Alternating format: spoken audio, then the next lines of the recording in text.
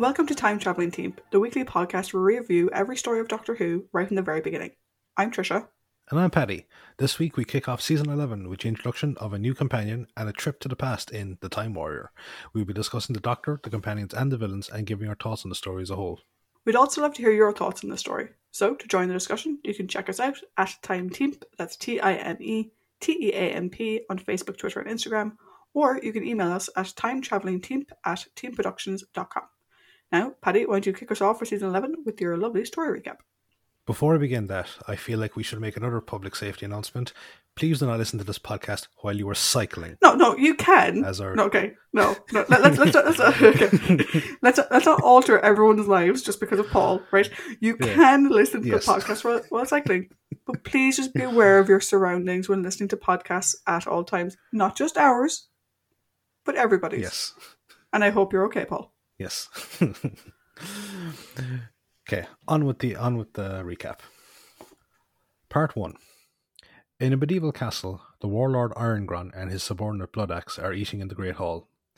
Irongron is dissatisfied with the quality of the food, and Bloodaxe informs him that their stockpiles are low and they need to replenish, and suggests raiding the storehouses of the local lord, Sir Edward. Bloodaxe then spots a star falling into the forest where it glows brightly, and Irongron rouses the rest of his men so that he can go claim it. Bloodaxe and the others are reluctant to go into the forest at night due to their superstitious nature, and Irongron reluctantly agrees to wait until morning. They arrive to the landing site and discover it to be a pod-shaped spaceship. An armoured figure emerges from it and disarms Irongron with an electronic baton before telling them that he intends them no harm. He introduces himself as Lynx, an officer of the Sontaran Empire, and then claims the planet in the name of the Empire. He is then taken back to Irongron's castle under guard, and he asks for their aid in repairing his ship, which he warns Irongron against tampering with lest it explode. When Irongron threatens to kill him, Lynx offers to give him weapons that would allow him to take over the entire country. Irongron agrees to give him access to his forge and armory, but Lynx says that he will need to acquire advanced technology in order to fix the drive mechanism. In the present day, the Brigadier is showing the Doctor to his temporary accommodation at a secret research facility. He reveals that several top scientists, as well as millions of pounds worth of equipment, have been mysteriously vanishing. As a result, he's decided to sequester the remaining leading scientists at the facility until the causes of the disappearances have been discovered. Unbeknownst to them, the scientists and the equipment are currently in the possession of Lynx, who has set them up in the armory of Irongron's castle where they are working on his ship. As part of their tentative alliance, Lynx has supplied Irongron and his men with rifles to use in their upcoming raids and to keep them from interfering in his work.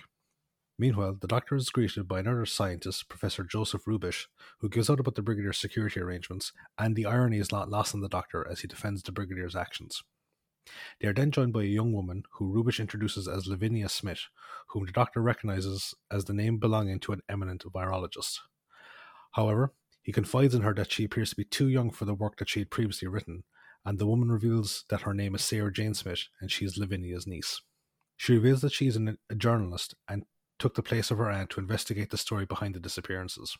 She asks the Doctor not to out her, but she grows angry when he says that she can make herself useful by making the coffee.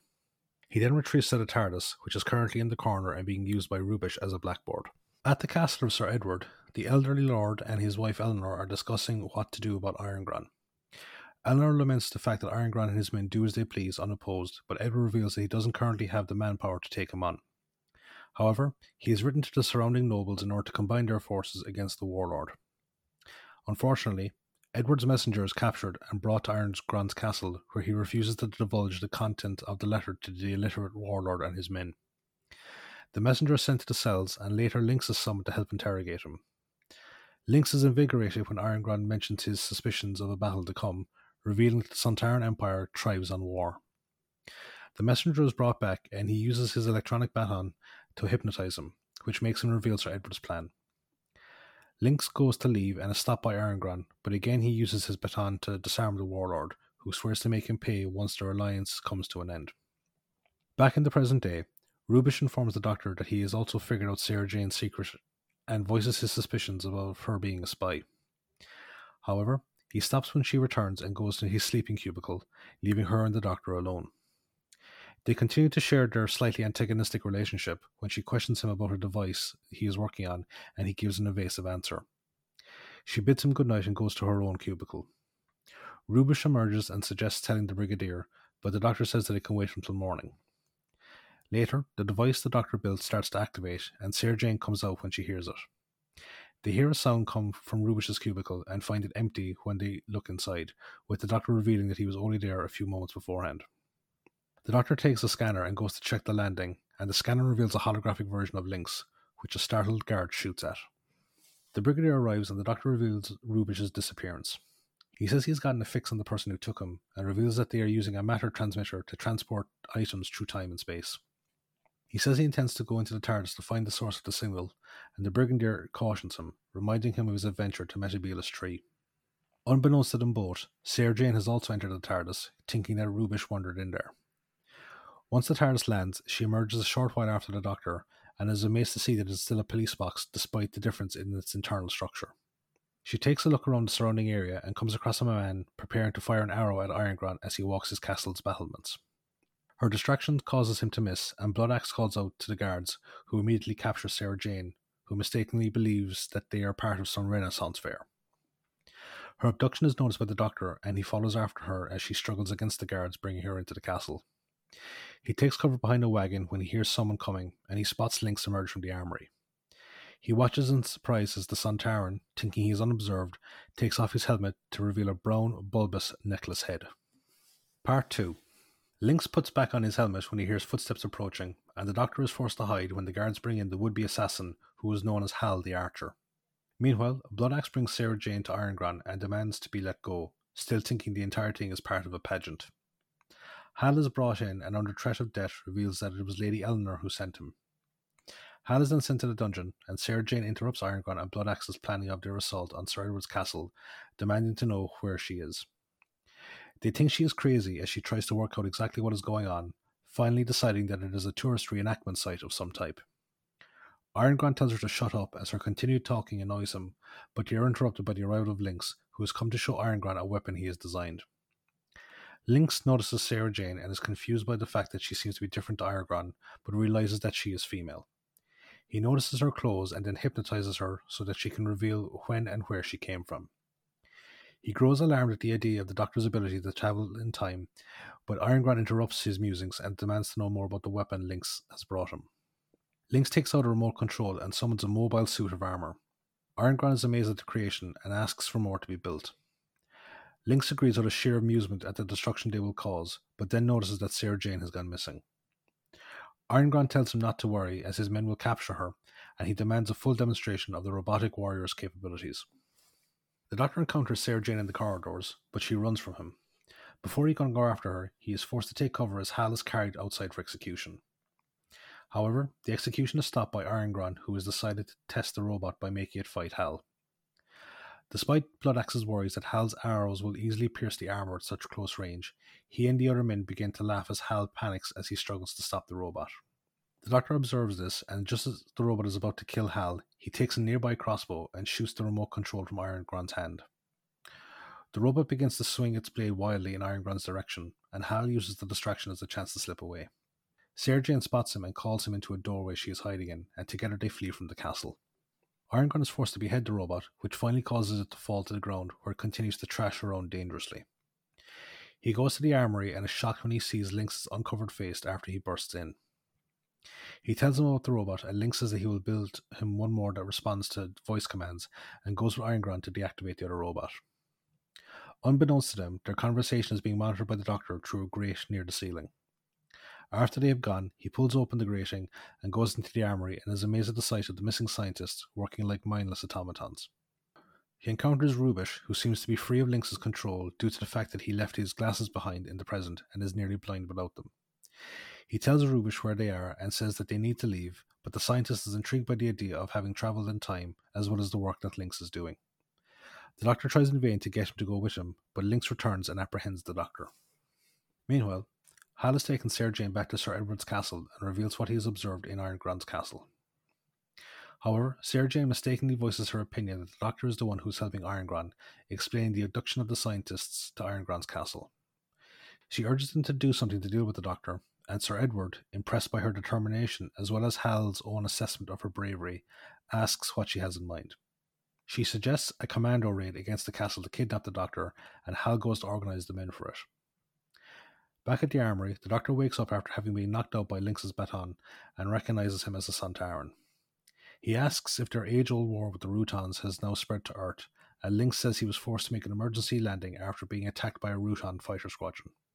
The Doctor reveals that he is a Time Lord and warns Lynx not to be so dismissive of him or his people after Lynx voices the Sontaran opinion of the Doctor's people.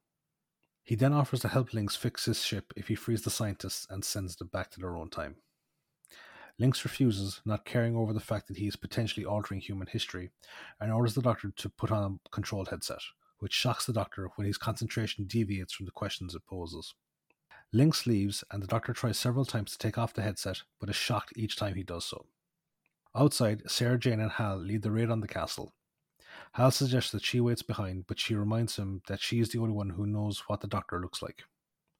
They pass by the Great Hall, where they see Lynx give Irongron another batch of rifles, and overhear the Warlord order preparations for an attack on Sir Edward's castle the following day. In the armory, Rubish returns, and the Doctor guides him to the control panel for the headset and sets him free. He prepares to leave, but when Rubish calls him by his alias of John Smith, he remembers Sarah Jane and goes to look for her. He encounters Bloodaxe and some guards in the hallway and flees outside, where he does his best to avoid the rest of the men, but falls to the ground and watches as Irongron prepares to kill him. Part 3. Hal, who is on the battlements with Sarah Jane, manages to disarm Irongron with a well-placed shot, and the Doctor rushes towards them. He blocks off his pursuit by lighting a pile of straw on fire, and he thanks Sarah Jane and Hal for their rescue. However, she tells the others to apprehend him, and they make their way back to Sir Edward's castle. Lynx returns to the armory to find the Doctor gone, and leaves again to find him, unaware that he is being watched by Rubish. After he leaves, Rubish goes back to work on fashioning a monocle for himself so he can see better. Lynx goes to the Great Hall, where Irongron vows revenge against the Doctor. Lynx demands a search party to be sent out for the missing Doctor, but Irongron, thinking Lynx's description of him as a mere slave, refuses to listen. Bloodaxe realizes who the Doctor is, as he overheard Sarah Jane calling to him, and informs Irongron that he and Lynx are looking for the same man. Meanwhile, Sarah Jane's party arrives back at Sir Edward's castle, and she begins to question the Doctor about his allegiance with Irongron. The Doctor clears up the confusion by informing her about Lynx.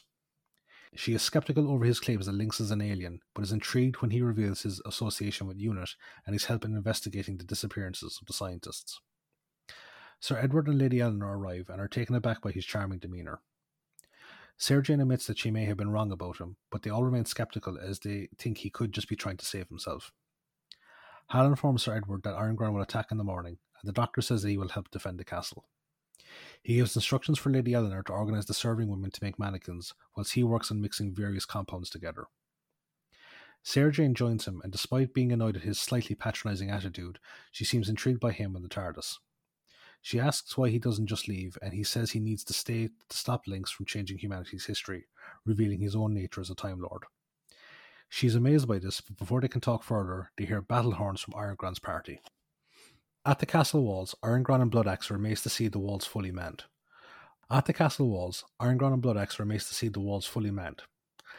Irongron prepares to call for a retreat, but Lynx, wanting to see how war on Earth is fought, insists that he attack using the rifles he gave them.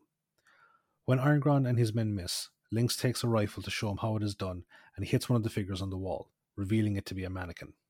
Realizing that he actually does have the advantage in numbers after all, Irongron orders his men to set up the ladders to climb the walls. As they attack, the Doctor and Sarah Jane start throwing bags of the mixtures he was creating, which turn out to be rudimentary smoke and stink bombs. The attack is driven off, and Irongron orders a return to his castle, where he berates his own men. Bloodaxe tries to intercede on their behalf, but Irongron tells them to leave and prepare for another attack tomorrow. Lynx comments that Irongron led the retreat, and he says that humans are weak. Irongron grows frustrated and attacks him, but the Sontaran easily beats him and says that he will soon be finished with his work and he can leave. After he's gone, Irongron rants and swears to kill Lynx, and Bloodaxe asks why he didn't do it already. Sensing doubt from his subordinate, Irongron says that he needs to keep Lynx alive so that he can get everything from him that he can, and then he will kill him. At Sir Edward's castle, the Doctor and the others are having a celebratory dinner, but he warns them that Irongron will attack again and won't fall for the same trick twice. Instead, he suggests that they capture Irongron's castle and asks Lady Eleanor to find ingredients to help brew a sleeping potion. Later, he and Sarah Jane, disguised as monks seeking donations, gain admittance to the castle and make their way into the armory. Inside, they encounter Rubish, who says that Lynx has been working the enslaved scientists nearly to death. Sarah Jane says they need to get them food, but the Doctor says that Lynx has nearly finished repairing his spaceship. He says that they need to stop it because when it takes off, it will destroy the entire castle. In the Great Hall, Lynx delivers another batch of guns to Iron Gron and says that he will try and finish the new robot before he leaves. When Iron Gron demands his obedience in exchange for having his men take the finished ship out of the castle, Lynx tells them that he does not need them and again warns them about trying to stop him. In the armory, the Doctor uses a penlight to try and break the control of the scientists through a sequence of flashes, but he, Sarah Jane, and Rubish are forced to hide when Lynx returns. Lynx tries to force some of the fatigued scientists back to their feet, but the Doctor stops him. He offers to help Lynx repair his ship. In exchange, he allows the Doctor to send the scientists back to their own time. He also asks that he help capture Iron Gron and his men so they can be taken out of the castle when it and the weapons are destroyed as a result of the ship taking off.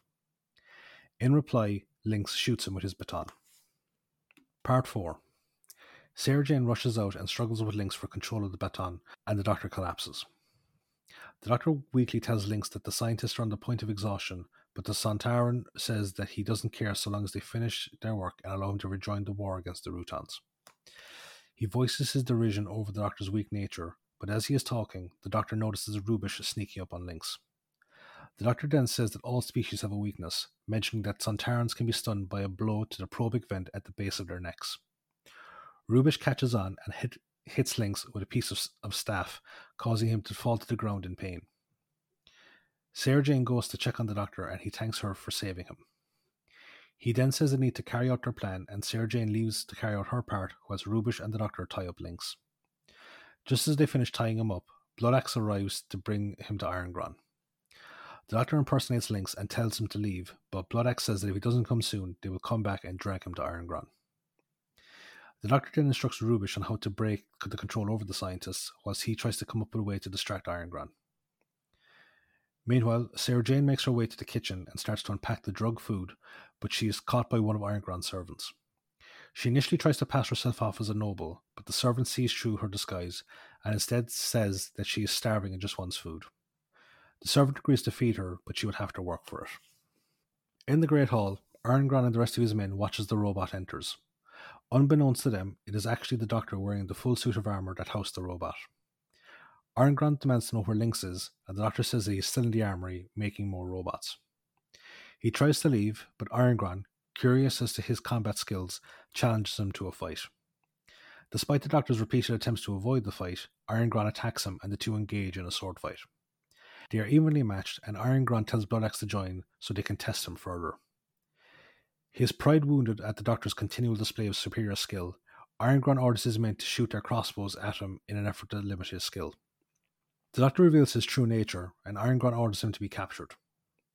Iron Gron prepares to kill him, but then decides that since he thinks the Doctor to be a sorcerer, he will kill him with sorcery. Meanwhile, in the kitchen, Sarah Jane is working on the stew and finds out what food is to be served to Iron Gron and his men. She then voices her annoyance that only the women in the castle do any of their work, but her feminist ideologies are ignored by the servant and the others. After the servant leaves, Sarah Jane surreptitiously drugs the food. In the armory, Rubish manages to bring around the last of the scientists and explains the situation to them. He tells them that they will need to keep up the pretense, and they hurry back to their tasks when they hear Iron Gron approaching. The Warlord finds Lynx tied up and frees him, and tells him that he intends to kill the Doctor by having his men use him as target practice for their rifle skills. The Doctor repeatedly manages to dodge the incoming bullets, much to the amusement of Iron Gron and Bloodaxe. Suddenly, Sarah Jane, having slipped out of the kitchen when she heard the gunfire, appears in the gallery above the hall and pushes one of the chandeliers towards the Doctor. He grabs hold of it, and its swinging momentum carries him across the room and out the doorway, which he then bars shut. He then reunites with Sarah Jane and they flee from the castle, knocking out the guards as they do so. Back at Sir Edward's castle, the Doctor says that he will give some time for the sleeping potion to take effect before returning. Sarah Jane tries to dissuade him, but he says he needs to rescue the scientists so that they aren't killed when Lynx's ship takes off. Sarah Jane and Hal offer to go back with him, and he thanks them for their assistance. Later, they make their way to Iron Gron's castle, but they stop at the TARDIS first, where the Doctor collects a circular metal folding fan. They arrive at the castle to find the guards asleep from the effects of the drug food. They make their way to the armory, where Rubish tells him that Lynx has finished repairing his ship and it is currently powering up. The Doctor tells Hal to scout the castle to make sure Irongron and the rest of his men are asleep so they can be disarmed. The Doctor then goes to the ship to find a device that he can send the scientists back to their own time, and once he has it, he begins sending them back. Lynx arrive, and the Doctor hands the device to Rubish so he can take over. Lynx tries to use his baton on him, but the folding fan deflects the beam. Lynx charges at the Doctor, and they manage to disarm each other before engaging in hand-to-hand combat. The Sontaran's superior strength proves to be too much for the Doctor, and he throws him to the ground. He picks up his baton and prepares to kill the Doctor, but is interrupted by the appearance of Irongron, who has managed to resist the sleeping potion. He tries to attack Lynx, but Lynx kills him instead. He then goes into his ship to prepare for takeoff. Meanwhile, Hal rouses the Bloodaxe and tells him to get his men out of the castle before racing back to the armory. He arrives back just as the ship's door begins to close, and he shoots an arrow into Lynx's probic vent. The dying Sontaran manages to activate the takeoff switch, and the Doctor rushes Sarah Jane, who helped get the rest of the scientists home, and Hal out of the castle. They manage to get out of it moments before it explodes. Hal escorts them back to the TARDIS and thanks them for their help, praising the Doctor for his magical prowess. The Doctor tells him that he is not a magician before entering the TARDIS with Sarah Jane, and the Archer watches in amazement as it vanishes from sight. End of the story.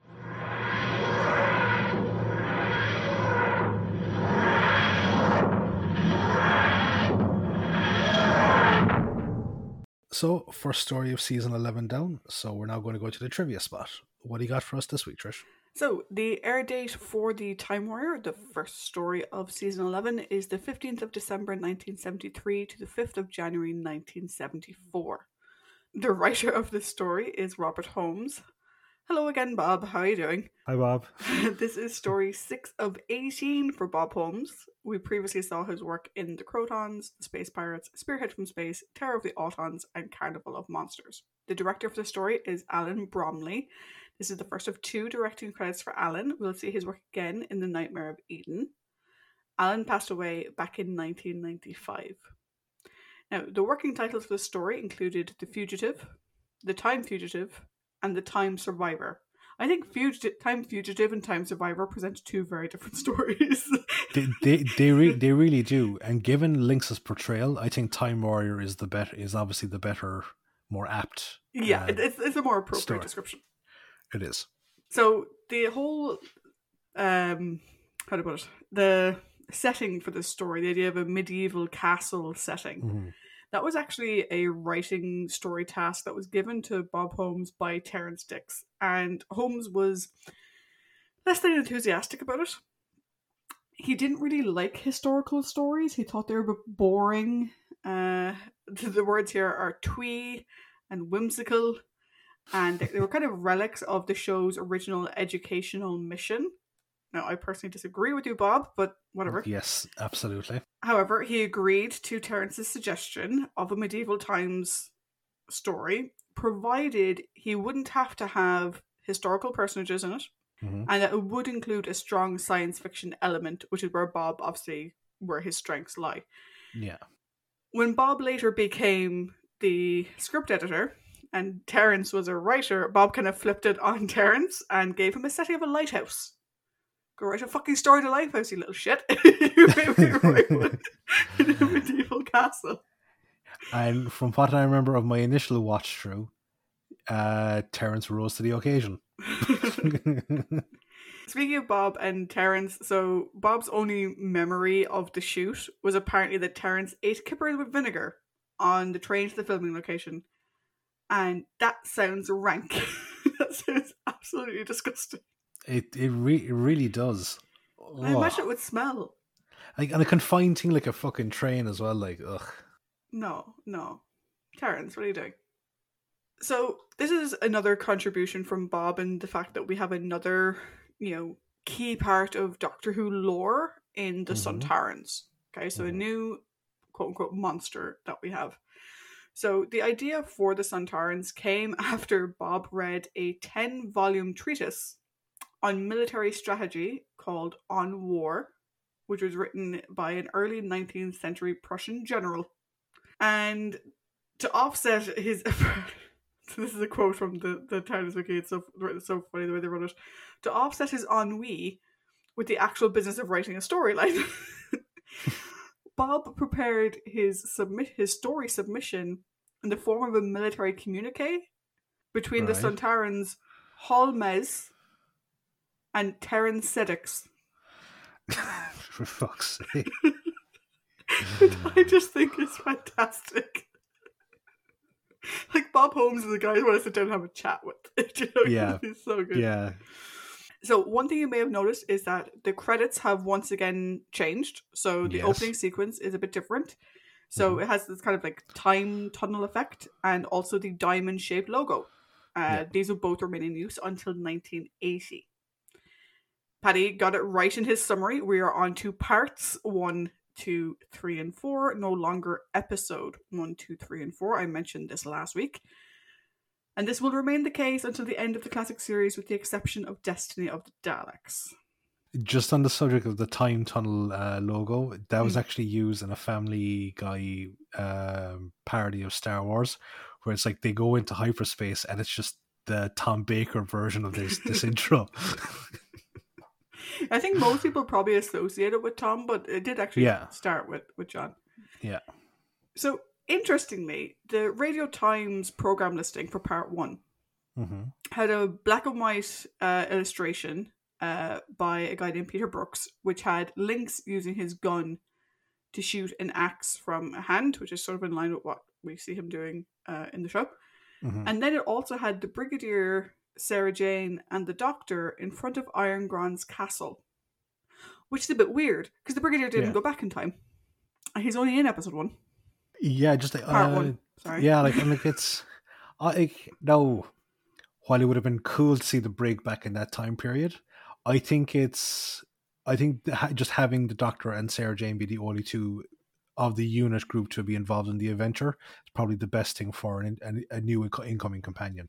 Yeah, it's just weird that they would put the illustration out as if he was going back in time, but he didn't. Yeah. It seems a bit misleading. So the name Iron Gron came from Denmark. It's a historical name coming out of Denmark. Barry Letts wanted Bob Hoskins to play Iron Gron. I don't know what Bob Hoskins was doing around 1973. But he wanted Bob Hoskins. He was unavailable, but did recommend David Dacre, who would later obviously play the role. This is the first mention of the planet that has now been called Gallifrey. So Paddy always refers to it as the planet soon to be called, or not as of yet called, Gallifrey. It has now been called Gallifrey, Paddy. You can call it Gallifrey from now on. Originally, it was referred to as Galfrey, Galfrey, in the scripts. And then the extra L and I came from somewhere. I think Gallifrey sounds better than Galfrey, only because it sounds like a girl fight if you say it the other way. So a couple of things in terms of the timing of this story in the sort of in-universe timeline. So we find out in Death of the Doctor, the Sarah Jane Adventures story, that Sarah Jane told Jo she arrived just after Jo's departure from units. This will be fairly close to the Green Death in terms of timeline. And also, there could have been a way to completely avoid the unit dating controversy, because there was a line in the bit where Lynx hypnotizes and interrogates Sarah Jane. There was originally a line that had her specify that she came from 1974, which, if you jump ahead to another story we'll be doing in a couple of seasons, Periods of Mars, where she says she's from 1980, had they gone with the 1974 line, it would have undone all the confusion that line later caused. So, a bit short-sighted to not include it, but what you gonna do? To be fair though, if they had included it, who's to say that in Pyramids of Mars they still would have said that she was from 1980? Well, no, I mean, I still think the line in Periods of Mars makes sense, because, like, you know, she's from 1980-ish, like around that general time frame. She wasn't from the year 1980, so 1980-ish. It's fine. Also, she's no clue how long she's been. Like, from her perspective, she may be like, well, I've been traveling with you from my perspective for like 5 years. So, you know, +1, carry the 2, 1980, there we go. Originally, the script contained a full-scale battle with knights in armour attacking the castle. they didn't have the budget, so they went with smoke bombs instead. Which I just think is like the ultimate Doctor Who budget workaround. It's like, it is. We don't have the budget for these great nights. Can we do it with action figures? No. We don't have enough action figures. Can we make orange smoke? Yeah, that we can do. Okay, let's do that. So,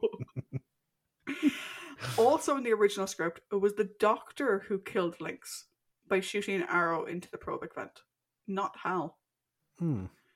So, I think when I first watched this story 10 plus years ago, I would have been surprised if the Doctor had been the one to do it, particularly this Doctor. But after the stories we've seen already, now this is a Sontaran, not an Ogron, so maybe the Doctor has a different, has more reticence in killing a Sontaran.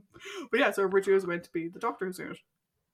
I have comments about that resolution kind of plays into actually the three people involved in that, the Doctor, Hal and Lynx.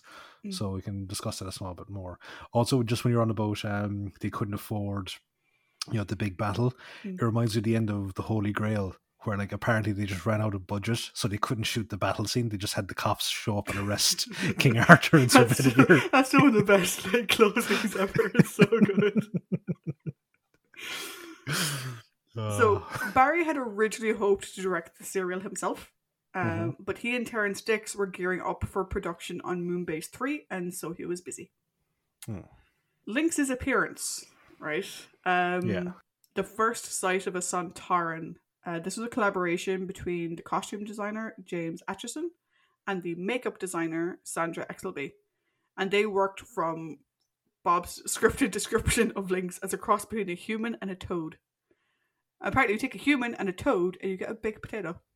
Yeah, and I have to say, I had really enjoyed the prosthetic for Lynx because it's blended in so seamlessly to his own features, like that when his mouth talks and his eyes close, it's not like he's wearing an actual mask, Yeah, I forgot. It's been a while since I've watched this story.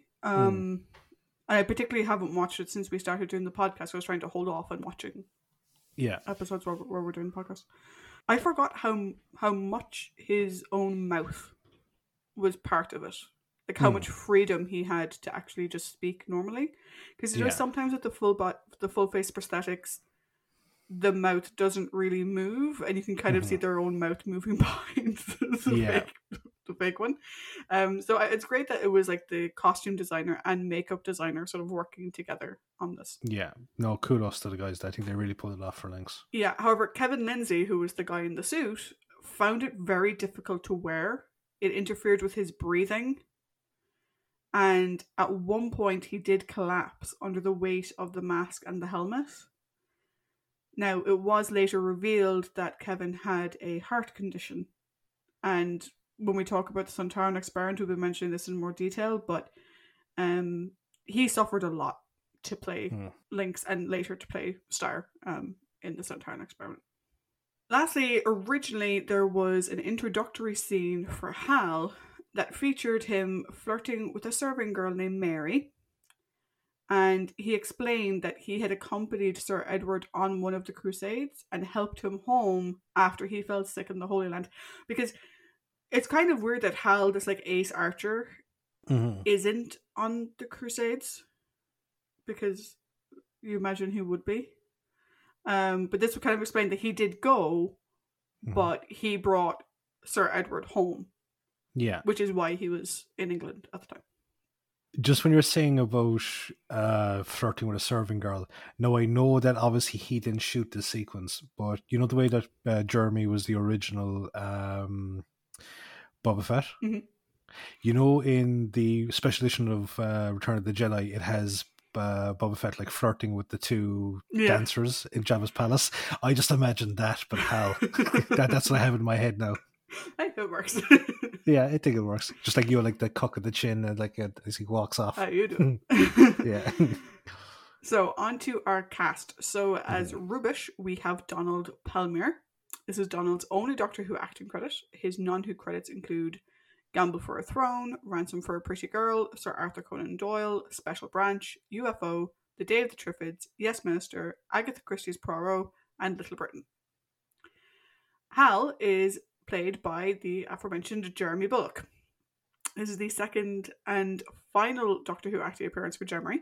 We previously saw his work in the Space Museum where he played Tor. There were talks about keeping Hal on as a second companion. So it'd be Sarah Jane and Hal.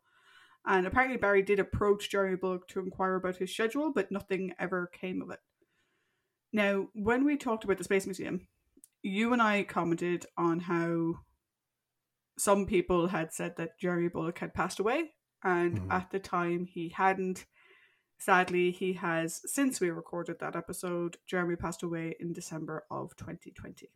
Which is, obviously, look, it's a shame that anyone passes away, but I've often said it to people that Jeremy Bulloch is quite possibly the nicest celebrity I've ever met. When we met him at the Star Wars convention here in Cork, he was just so nice. He was really nice. I think it was actually Jeremy who told us that there was a talk of Hal being kept on. It was because, God love him, he I think he smelt a potential. He was trying to upsell his second. Yeah, I think he he was like, oh, like, here's a pigeon for me, because you like were kind of like, squeeing over both like a picture of Boba Fett or a picture of him as Hal the Archer, and he was like, well, why not get both? Yeah, I do regret my choice because I went with Boba Fett. Mm-hmm. And no, I really wish I'd gone with Hal. Because actually, like, completely off topic, but during what I would call the convention off season of 2020 and 2021, a number of convention sites were selling like autographs that they had like in their collections and stuff. And the autographs of Hal the Archer are very rare. Mostly Jeremy was signing Boba Fett. Mm-hmm. And just to give you an idea, this isn't the exact figure, but just to give you an idea, if an autograph of Jeremy as Boba Fett was €50, literally the same autograph, the same number of words as Hal is €100, because there's so few of them.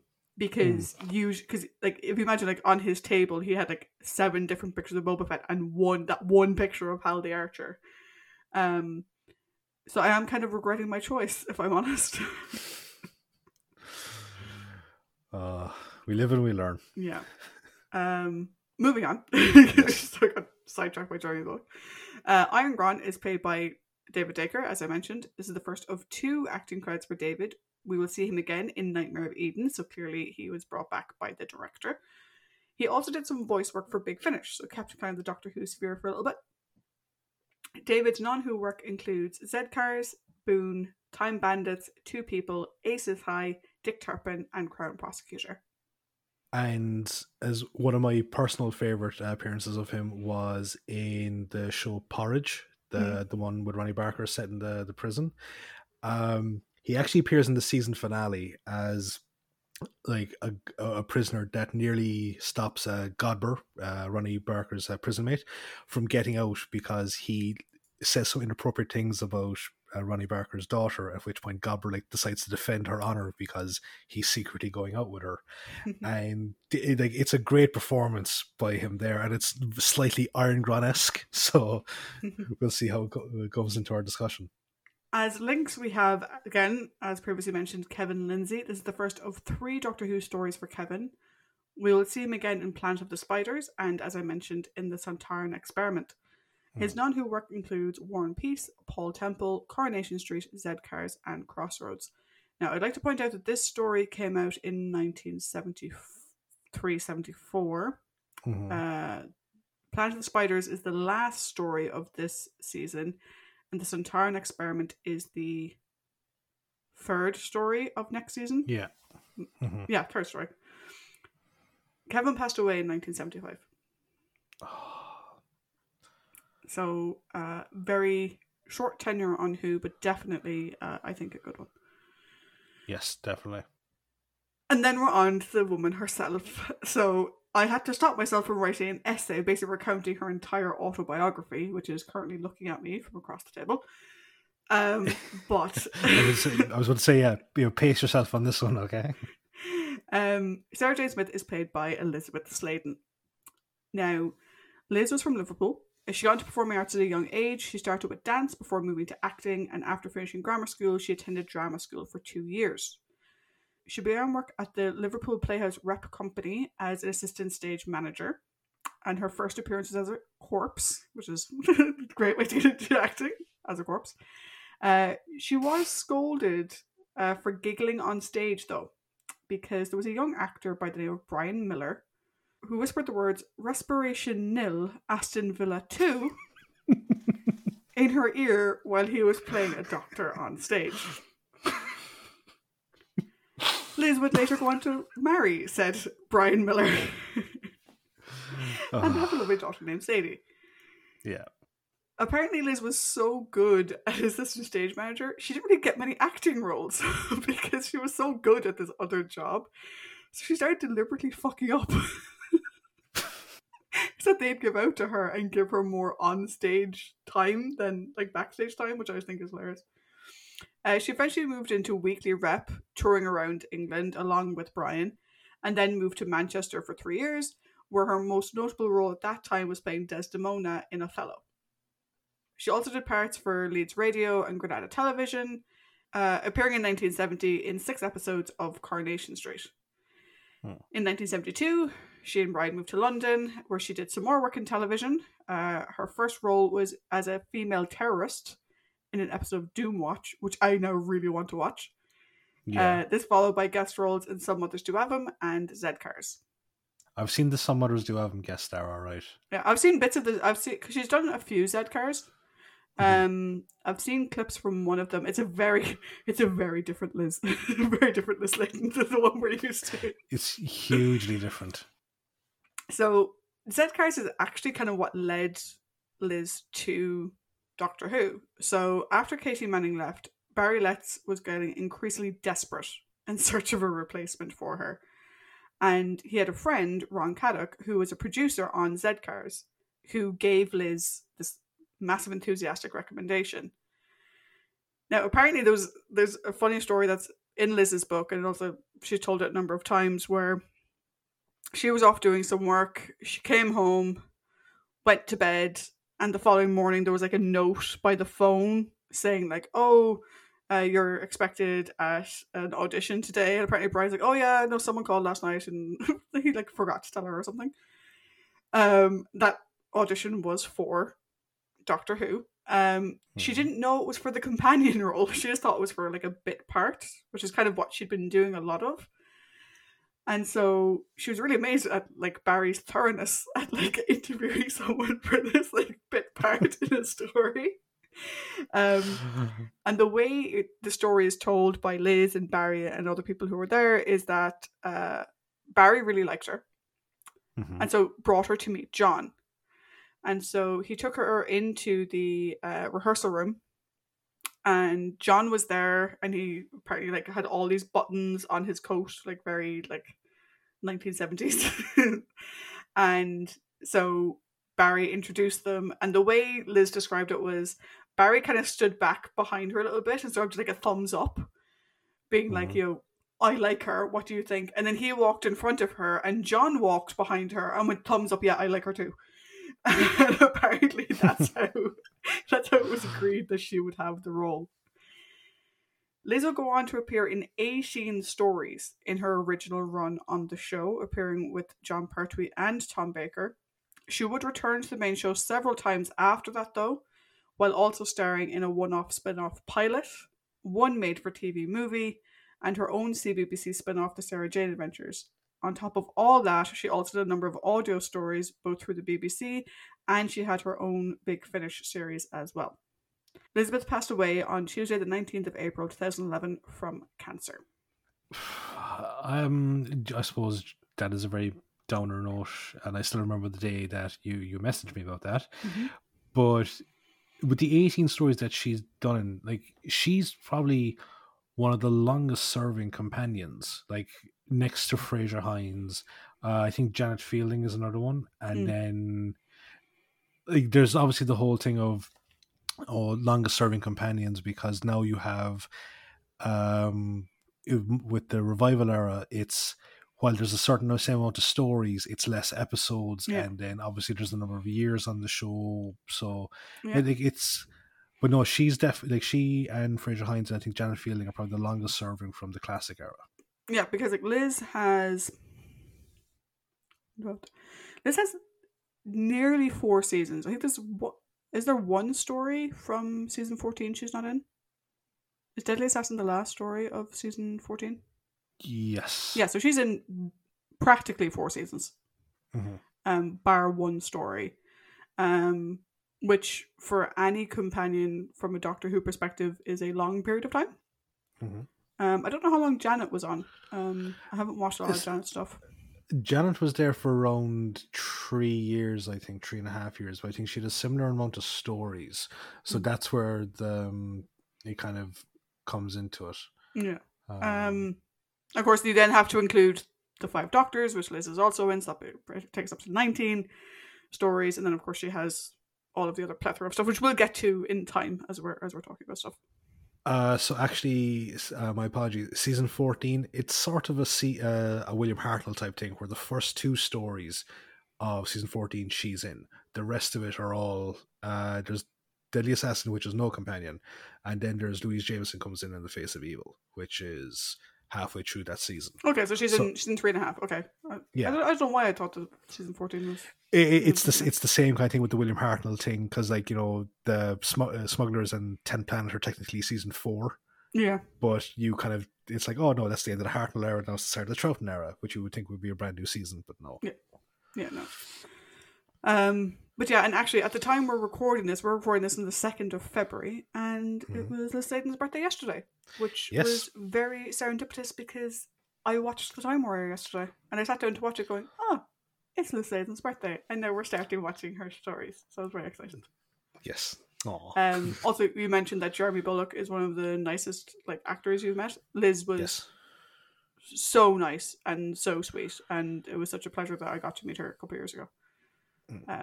I say a couple of years ago, it would have been 12 years ago. Jesus Christ, that was a long time ago. Yeah, because you met her before it was introduced to you, I think. I don't think so. It would have been around that time, because it was before the wedding of Sarah Jane Smith. It was before season 3 of Sarah Jane Adventures started. Right. But I'm just looking at that she passed away in 2011, and it's currently 2022. Yeah. That's scary. We're getting old, Paddy. No, we're not. Stop it. And we've probably nattered on about trivia and random stories from our past long enough. So cool. Let's take a little bit of a break, and then we'll come back with the character discussion. Doodly-doo, doodly-doo, doodly-doo.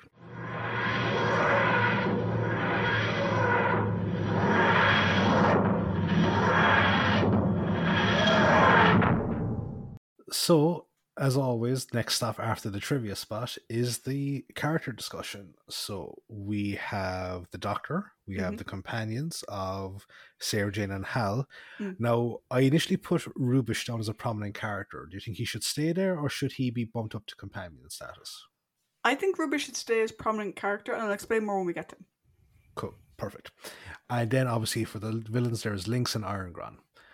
So, I haven't watched this in a while, and I know that you haven't watched it. Well, actually, no, you probably... When was the last time you watched this? Oh, I'll be honest, it's very hard for me to go back and watch the Sarah Jane stories, because even though I loved them, knowing Liz passed away, it's actually very difficult for me to watch them. So I think the last time I watched Time Warrior would have been... To put it in context, it would have been after I came back from skiing the last time, and before a certain someone... No, it would have been after a certain someone left my life. I'll put that way. Yes, gotcha.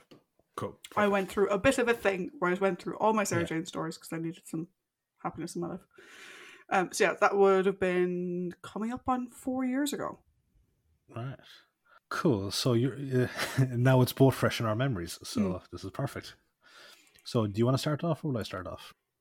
Sure, I'll start off. Because I messaged you. You messaged me yesterday, so I was like, "Hey, watch it tonight." I said, "Yeah," and I said that I'm gonna have to try and because you gave me the list of characters, and I was already writing notes in my brain for those characters without having rewatched it yet. And I was trying to remember before I watched it what my thoughts were of the Doctor in this one. And the only thing I remembered specifically was the Doctor sort of making the comment about, we need someone to make the coffee. Mm-hmm. And given sort of recent, realizations that several of the Doctors in certain stories were presented as quite sexist, I was like, oh no, please. Like, I couldn't remember much else of his attitude for the story. And I was like, oh, please hope that was only the one line. And it was. I am going to take his comment on Sarah being the coffee lady or the tea lady purely as him having a little bit of fun with her, because he just sits back and laughs and sort of smiles. I think he was clearly intrigued by her. This woman who came into this research center pretending to be her aunt and was kind of like, he can tell that he can wind her up a bit, but also he's like, I'm curious to see how this is going to go. Yeah. When Rubish is like, oh, should we tell the Brigadier? And he's like, no, why bother?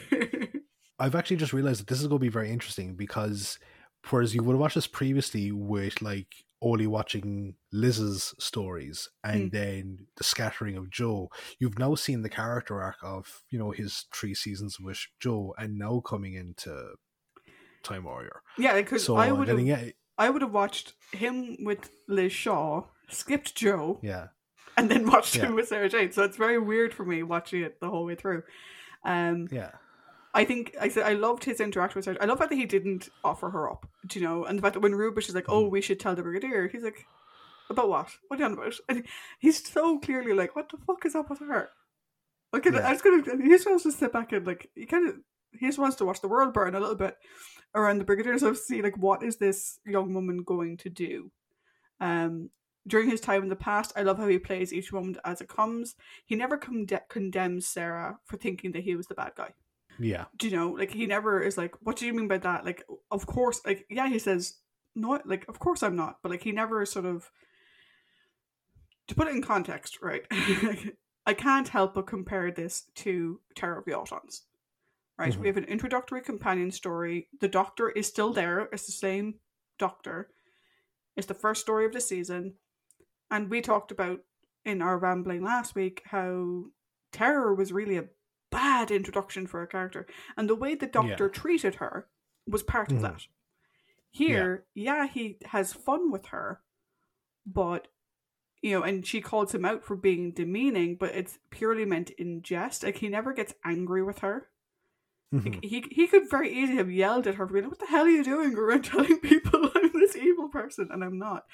But he doesn't, and I think it just comes across a whole lot better in this story than it did in Terror of the Autons. Also, I love his use of quote-unquote magic. It's just stink bombs. Stink bombs and flash grenades, that's it. But also, again, his compassion coming through in that, he was perfectly willing to help Lynx. Look, send them all home. I'll fix your fucking ship. That's no problem. He had nothing against Lynx being a guy who was stranded on Earth. That wasn't the problem. He's just don't hurt people, and don't dilute the timeline. That's it. Or don't pollute the timeline, rather. That's all he wanted. And he would have happily helped him. He offered it to him twice. He would have happily helped him do that. But we also see the compassion in that he doesn't want Iron Gron and his men being blown up, even though they're bad guys. And that's the Doctor that I like. Do you know that? That's the Doctor that we saw in the Silurians. Do you know? Yes. So I really like that it's coming back up to the fore here, because there was some stories over the last 3 seasons with Joe, and this obviously isn't just slant on Joe or anything, but there's some story in those seasons where his moral compass was a little funny.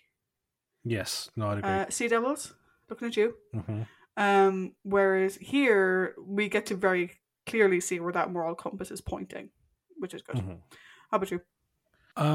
So one of my initial thoughts was I would be very curious to know how much time has passed since Joe left, because he doesn't mention her, like, or he doesn't, like, pass a comment about, oh, Joe would love this or something like that, So I was just curious about that. John's performance here, okay. I have a feeling that there's maybe some real life feelings done into it, because his interactions with Sarah when they first meet, it does feel like a small bit like they're doing lines for an audition.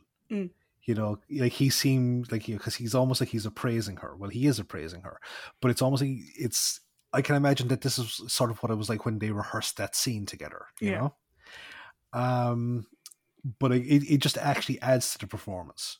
Like I think, like, if that was the case where he did have real life feelings about working with Liz and his time on the show, I think it actually adds to the whole character point of view, because it's like he's just after losing someone that he cared an awful lot about. Now that he has like full access to the TARDIS, maybe it's time for him to start going wandering again. Maybe not be so beholden to Unit. Now that's probably just me using my knowledge of like what's about to happen. And again, his tenure on the show, maybe it's tilting or tinting my view a small bit. But I liked it. I really enjoyed it. One thing on that as well is that in terms of like the real life bleeding in, there's a 3-month gap between this story and the next story in reality, in production. Meaning, I think this is one of those cases where this story was actually filmed at the end of last season.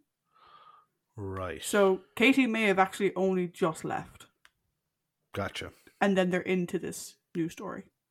But like, aside from that, we get our usual like shenanigans from him. Like, it's nice seeing him build his little time detection device. I love this. Kind of reminds me of Tennant's like it goes ding when there's stuff. Yeah, exactly. I love that. It was actually because I recently watched it. When he has a holographic projector and it shows legs and the guard shoots, and he just gives the guard this look of like, what the fuck are you doing? It reminds me of Age of Ultron, where like the Avengers are fighting the Ultron bots, and like all the Sokovian cops are shooting, and one of them tells like stop, but like one guy, he's clearly nervous, shoots, and Quicksilver gets hit by the bullet while he's running really fast, and he just looks back to him and kind of go like, what the fuck? Like I enjoyed that. I enjoyed his interaction with Rubish. I thought he was great here. He was his usual charming self. We got Science Doctor, we got John being in his best James Bond. And one thing that I really enjoyed was that we rarely see him get physically bested when he does his Venusian Aikido. He gets thrown around the place here. Like, he's clearly not a match for Lynx. And I thought it was it really set up that if one Sontaran is this strong, essentially, what must an entire army of them be like? Yeah, and that's something that, like, jumping timelines massively. The Sarah Jane Adventures has a Sontaran story in it. Yeah. It has 2. One of them's a bit, one of them's really good. Yeah. Where, she sees a Sontaran escape pod and loses her freaking mind. It's as if she saw a Dalek. And here you can clearly see why. One Sontaran is incredibly dangerous. Yeah. Oh, hugely, especially at that time period, Yeah. But no, I just think it's a really good performance all around here. Like, we get the usual witty one-liners, the charm, the great interaction with the villains, and I think a really good rapport with Sarah Jane. Yeah. I do love his daring your man on the flying trapeze line. I don't know why there's something about that line. It just sticks in my head. I know it's meant to be more like Earl Flynn-esque, swashbuckling, but it just comes across like Robin Hood Men in Tights. Yeah. Yikes, and away. Oh. Right rope. Yes. Oh. Sorry, now I have the Daffy Duck Looney Tunes of him as Robin Hood, and it's just, I'm going to be giggling internally now for hours. So, We have the companions of the piece. There's Sarah Jane and Hal. Shall we do Sarah Jane first, or do you want to do Hal first? No, let's do Sarah Jane first. I've been waiting for this for so long. Because I tried to be like, obviously we watch a story a week. And sometimes that can be kind of hard to keep up with, I'll be honest. Mm-hmm. Some of these stories are very long. And so with the exception of I watch New Who, so I obviously watched Jodie Whittaker's run. Mm-hmm. I haven't rewatched any stories I've watched before. Yeah. So for this whole time we were doing this podcast, I was like, I want to talk about Sarah Jane. I want to watch Sarah Jane. And like, I haven't watched Sarah Jane Adventures. I haven't watched anything with her in it. Because I wanted to wait until we could actually discuss it like properly on the pod, as opposed to me like if I'd watched Time Warrior a couple of months ago and then we were watching it again for this, the effect wouldn't have been the same. So I'm just so glad that we actually get to watch it and talk about her character. I cheated a small bit and I started listening to her Big Finish audio series again because it's so fucking good. But I cheated in a roundabout way that doesn't really count, because I listened to the latest Big Finish Sarah Jane stuff. But it's not Liz, it's Sadie. So that doesn't count in my mind.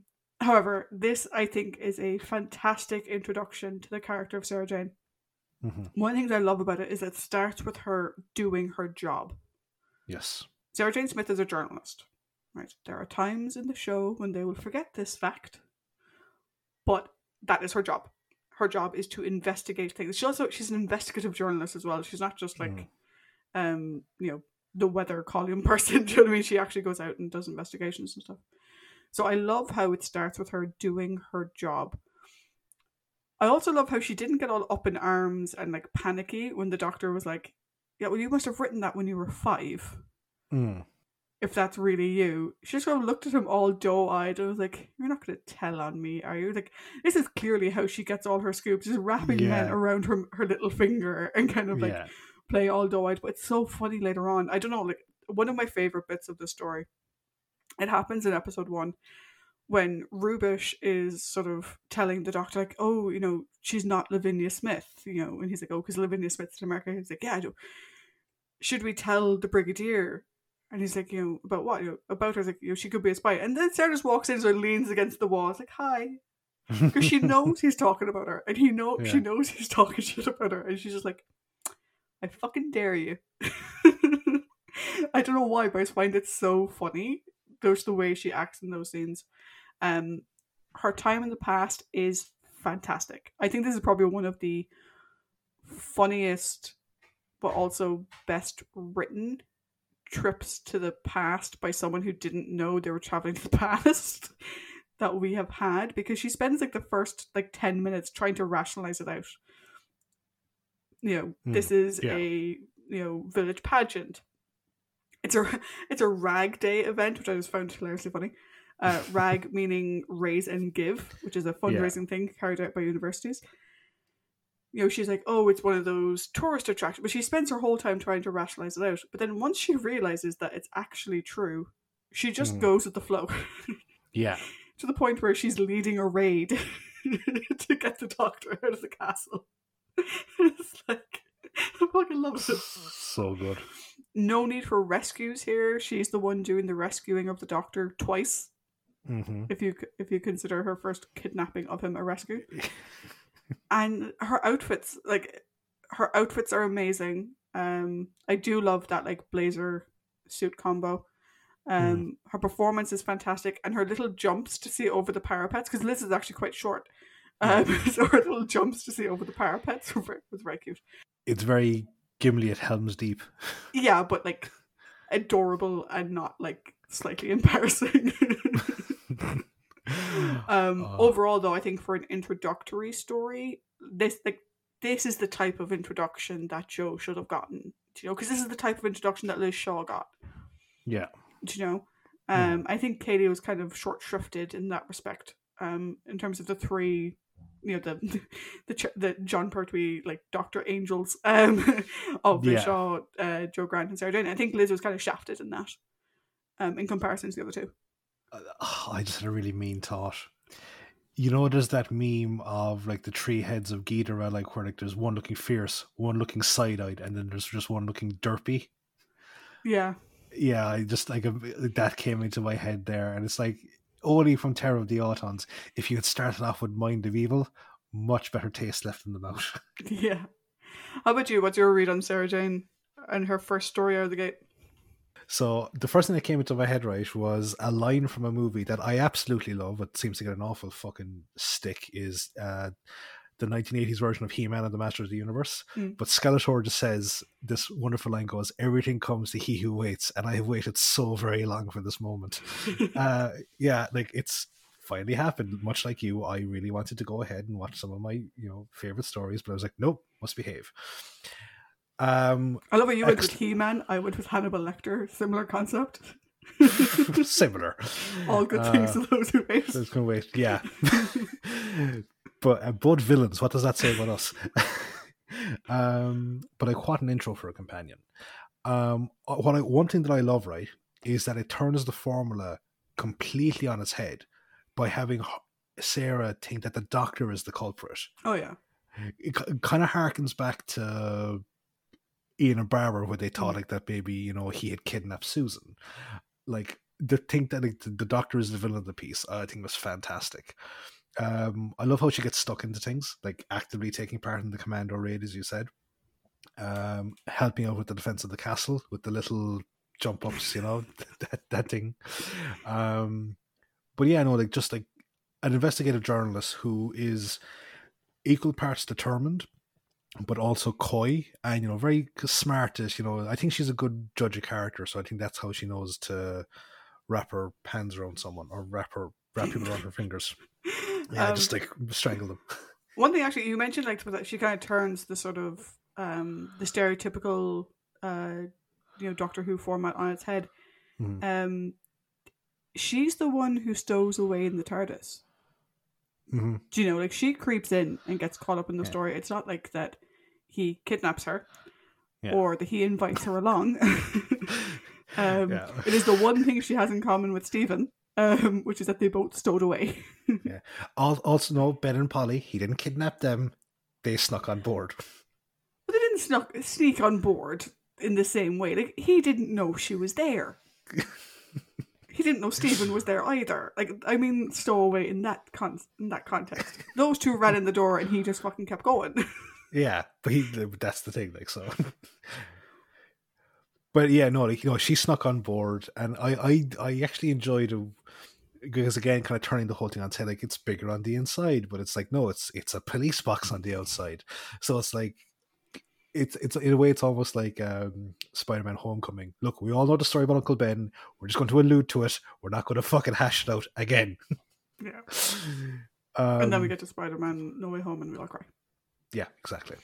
But no, like, again, in a way, she seems to remind me of Barbara because the abilities are already there. It just needs the situation to unlock them. Like, clearly she's someone that didn't have to have a prior experience with the Doctor to be able to be comfortable enough to lead the commando raid or to come up with the idea of it. No, it's like clearly that was something that she had in her own experiences encountered and then brought it into this to apply it to this otherworldly scenario. Whereas, like, say, other companions, like, again, like maybe Polly would have had to have the experiences to gain that confidence in which to do that. Yeah, I think another like big comparison, and again, this isn't meant in a negative light, it's just to show like the change in how the characters are written. Sarah Jane, again, a big feminist character.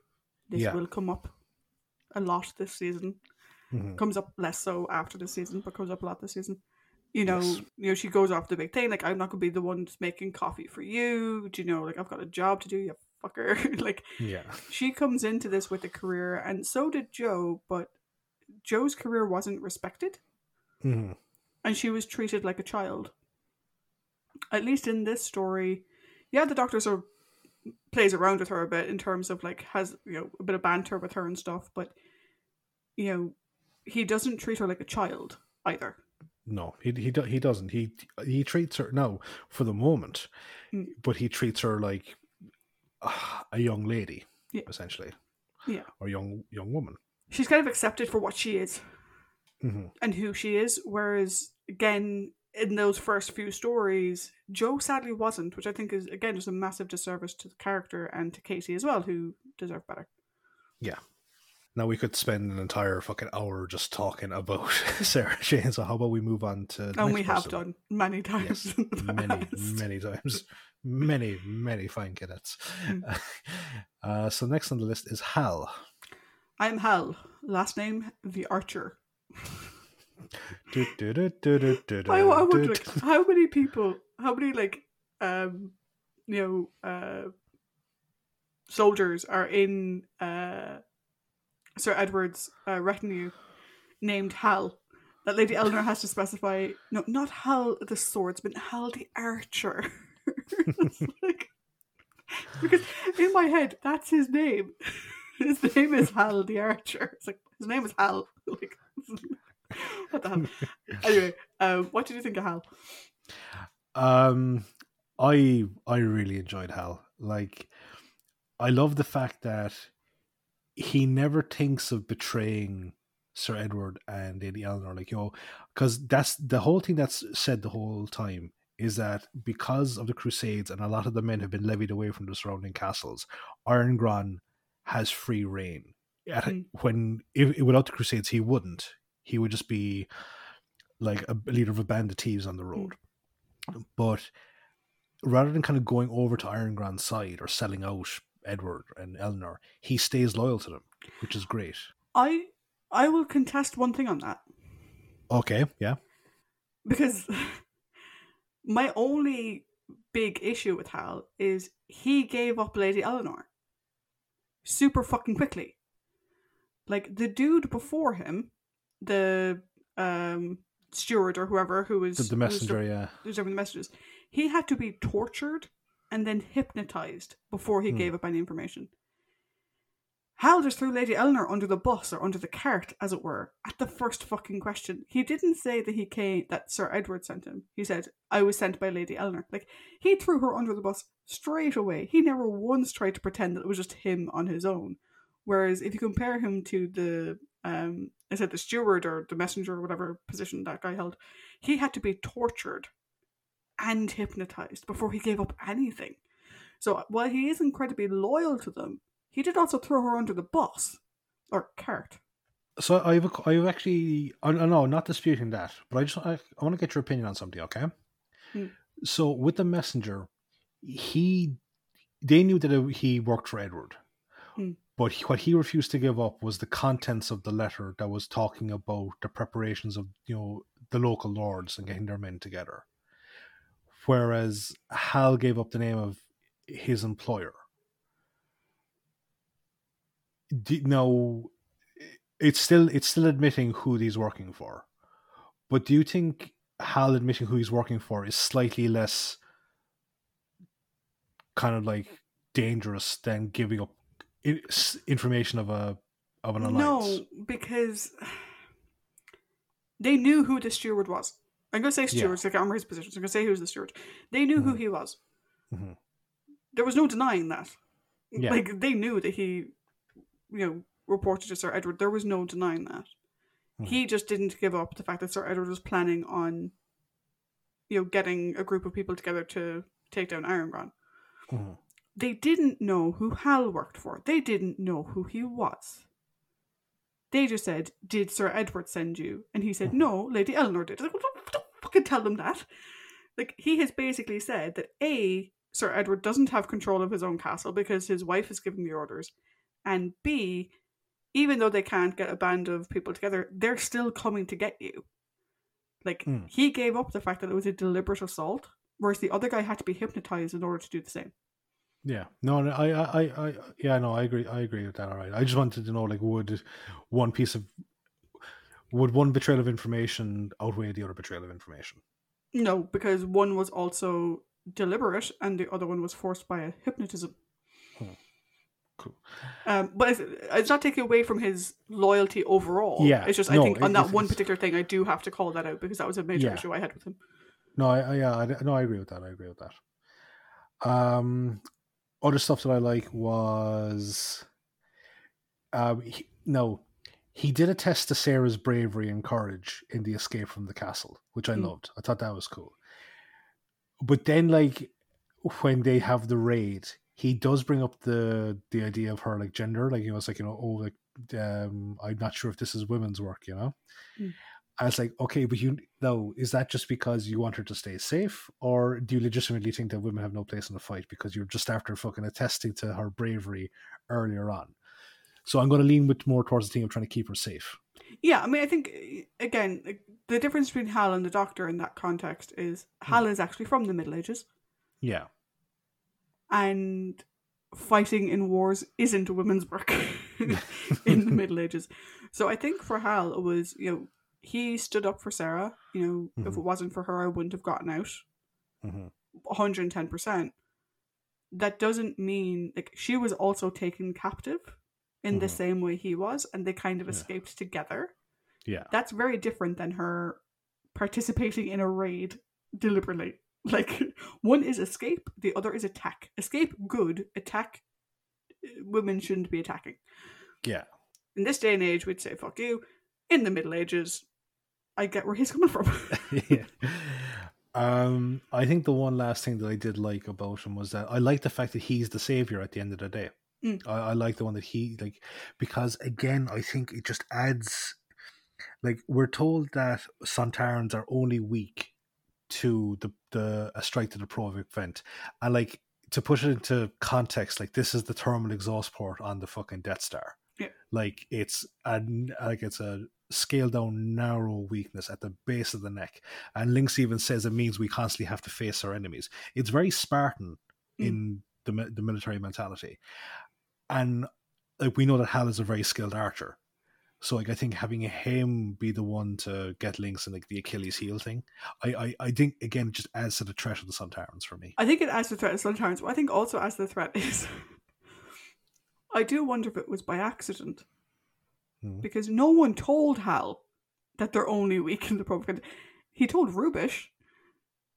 He didn't tell Hal that he's only weak at that point. Or if you don't see him do it on screen, he may have done it off screen. So you imagine, like, was Hal aiming for his head and missed? Or did he just see a hole in the back of this guy's suit and go, I'll aim for that? I'm going to possibly say told off screen. Told off screen makes more sense. Yeah. Otherwise, it's just like a fluke. To the novelization. That's our fucking answer to get out of anything. Yeah, the novelizations that were often written years after the actual show. Let's work out the kinks, because some Irish prick is going to raise these questions. Did you just call me a prick? No, no. I meant me. But granted, yes, you're the one that raised the question. But yeah, I think Hal's a great character. I can understand why Barry would have considered him for a companion role. I think it would have been very interesting in a very Zoe and Jamie kind of way to have the modern companion and the medieval archer. Mainly because, unlike Zoe and Jamie, where Jamie kind of had this, like, oh, well, she's not that much smarter than me type of thing going on. Yeah. Hal and Sarah get along really well. They do. They work quite well together. They seem to respect each other. They're, like, other than, I don't think this is women's work, and her saying, well, I'm the one who knows what he fucking looks like, moron. Like, that's the only bit. And it's not an argument, it's just a comment and a response. And getting on with it. So I can understand where they're going to keep him, why they consider keeping him as a companion role. Like I said, my only call out was how easily he gave up Lady Eleanor. And I don't know, I think maybe they didn't want to do a second hypnotized scene in the same, like, that would have been the third hypnotized moment, because he would have had the steward and Sarah Jane and Hal, and there's probably a bit much. It just seemed like he was just being a dick to Lady Eleanor. Fuck that bitch, I was like, I will never give up my lord. His wife, though, she's a pain in the hole. Yeah, it was her. Yeah. So now we have Rubish. Yeah, so I mentioned how I didn't want how I had initial thoughts going in, and I sort of started half writing the character descriptions last night before I ever watched it. All right. One of the ones that changed was Rubish. And I said that I saw him as a prominent character, and I'll explain why. So, through all my previous watchings of the story, I always thought Rubish was kind of rubbish. Yes, I had to make the pun. Because for a lot of the story, he's of no help, and he's kind of unintentionally getting in the way. Never deliberately and never maliciously, he kind of gets in the way. Like when the Doctor first sees him in Aragorn's castle, and he's like, leave, but I don't want to leave. Think about all I could learn here. It's like, dude, you are captive in the Middle Ages, and your friends are being used as slaves. Get your fucking shit together, man. Like, time to go. Time to get out of Dodge. And the fact that he just potters around. Like, oh yeah, I tried to wake them up, but they're not waking up. And I was like, I wasn't a big fan of it. On the subsequent viewing, though, I really have come to appreciate him in a different way. He is the unassuming background character that is constantly paying attention to everything. Yeah. Even if he can't see it properly, he's still paying attention. And when there is, and this is the thing that sort of changed my mind on him. When there is a plan, an actual plan, he's more than happy to help out. It's like the first meeting, the Doctor didn't have a plan. He just had we have to escape, and he's like, I can't see for shit, so no. But when the Doctor actually has a plan, he's like, oh yeah, I'll do the polka time, I'll do this, I'll do that. He's happy to help out in that respect, which I like. Also, he clattered Links in the probing vent. What is not to love about that? Yeah, like, no, there's an awful lot to love about it. Like, I enjoyed Rubish because, very similar to yourself. Like, I had, I was like coming into it, I was like, oh, he's gonna be a fucking pain in the hole.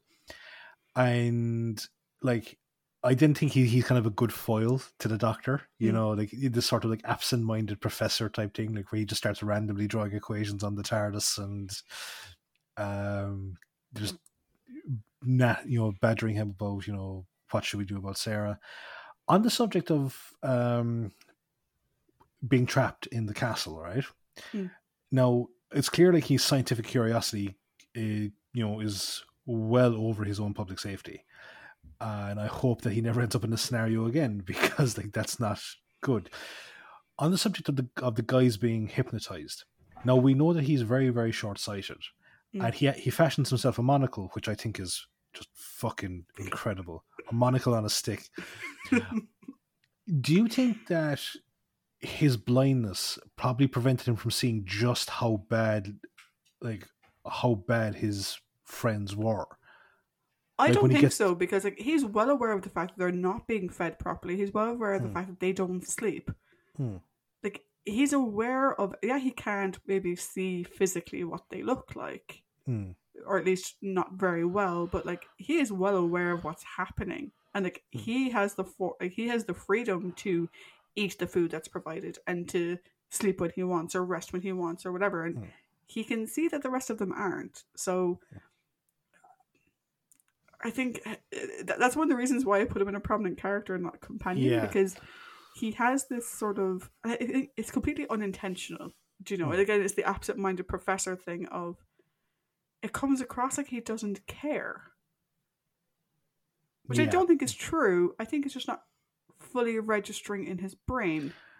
I think the scientific curiosity probably rules the mind a small bit more than the rational mind. And like, we've talked about characters like that before, and we're going to be talking about characters in the future in a very similar vein. But yeah, I would definitely place him as a prominent character. While he does help out, his initial reluctance to do anything really did He Yeah, does get on As your it fucking wouldn't nerves. it wouldn't have made him a villain or anything of the No, sort. no, But Jesus, no, it not at all. firmly entrenched him in No, prominent no. character. He's definitely not Lesterson from like Power of the Daleks. No. Absolutely not. Like No. but again, like it's I've traveled through time. There's alien technology at work here. This is everything I suppose a scientist might dream of. And again, it's the curiosity getting the better of him. But when he sees that Lynx is like when he actually sees that fucking Lynx is a very bad dude, then it's like, okay, I'll clatter this fucker on the back of the neck with a stick. Yeah. And then we have the villains. We have Iron Gron and Lynx. Okay, I'm just gonna say it now, right? Mm-hmm. In some weird like parallel Earth, we need to have Iron Gron and Lynx as like this like buddy comedy, the odd couple type thing. It's like he's a medieval warrior, he's from outer space, and together they're trying to solve crime or whatever the fuck the case would be. Like together they are so fucking funny. It is brilliant, and I need them on like a buddy comedy sitcom. No, do you know what we actually need? We need a version of the Wacky Races where they continually try to take over Sir Edward's castle. Just the two of them, like fucking Iron Gron can be Dick Dastardly, Lynx can be fucking I think he's more like Clunk, and Blood Axe could be fucking Muttley or something like that. Oh no, but we'll talk about them both individually in a second. But their dynamic together. Oh, it's amazing! It's so interesting to watch. It's so good. Like, I really really enjoy Iron Gron. Like David Dacre does he does a fantastic job. Like he has all like the language and like like calls everyone's like dogs and curs and like all these like medieval curses that he would levy against Lynx and like by my beard this fellow gives me sport and all this type of shit. It's like he's the loudest, smartest bully in the pack. That's essentially what he is. And like when he's like there's the whole thing of all the guys are shooting at the doctor and the doctor's just dodging one at a time. He's laughing and he's like, I was like, fuck it, like I might keep this guy on, as a bit of a laugh, That's what it is. It's like he in a way he kind of reminds me of Odysseus from the Mythmakers in like this very brutish character that seems to have like some bit of a fucking twisted sense of humor, But what I love about him is that while he does seem to be very like he's an aggressive person, he's aggressive personality, and it's just all this type of stuff. He's smart enough to know when to tighten the reins on the guys because when he continually makes threats about killing Lynx, and Blood Axe is like, I'm kind of confused as to why you didn't do it in the first place, and you just see his eyes dart around. It's like, it's like, well, I'm smarter than you, Blood Axe. Like I had to keep him alive to get everything that I need. Yes, that'll do. And Blood Axe is like, oh yeah, there's a reason you're the brains in this outfit. But then like it's and you have this thing like where you'd be constantly wondering, would Blood Axe betray him? But at the end, it's like he keeps, as much as he goes out to the guys, like he keeps them like entertained with food and wine and this whole thing of like all the loot we'll have and all this type of stuff. So he knows when to use the carrot as well as the stick. Yeah. I think Iron Gron, he's a very good leader in a way. he is. He is. Of that type of band of characters, he's a very good leader. Like, I was pretty much, is it wrong that I actually like him? He's weirdly charming in his own way. Yeah. Like, not like in a sexy charming, but in a sort of like, could charm you into giving you whatever he wanted without you fucking realizing it kind of a, but he's also a total barbarian. There's something of a Khal Drogo about him. Yeah. And the thing that I love about him, and you kind of hinted at there, is that like while he does sometimes try and cover his own ass with his men, so we're like, oh well, of course, blah blah blah. He may not be able to read, but he is smart.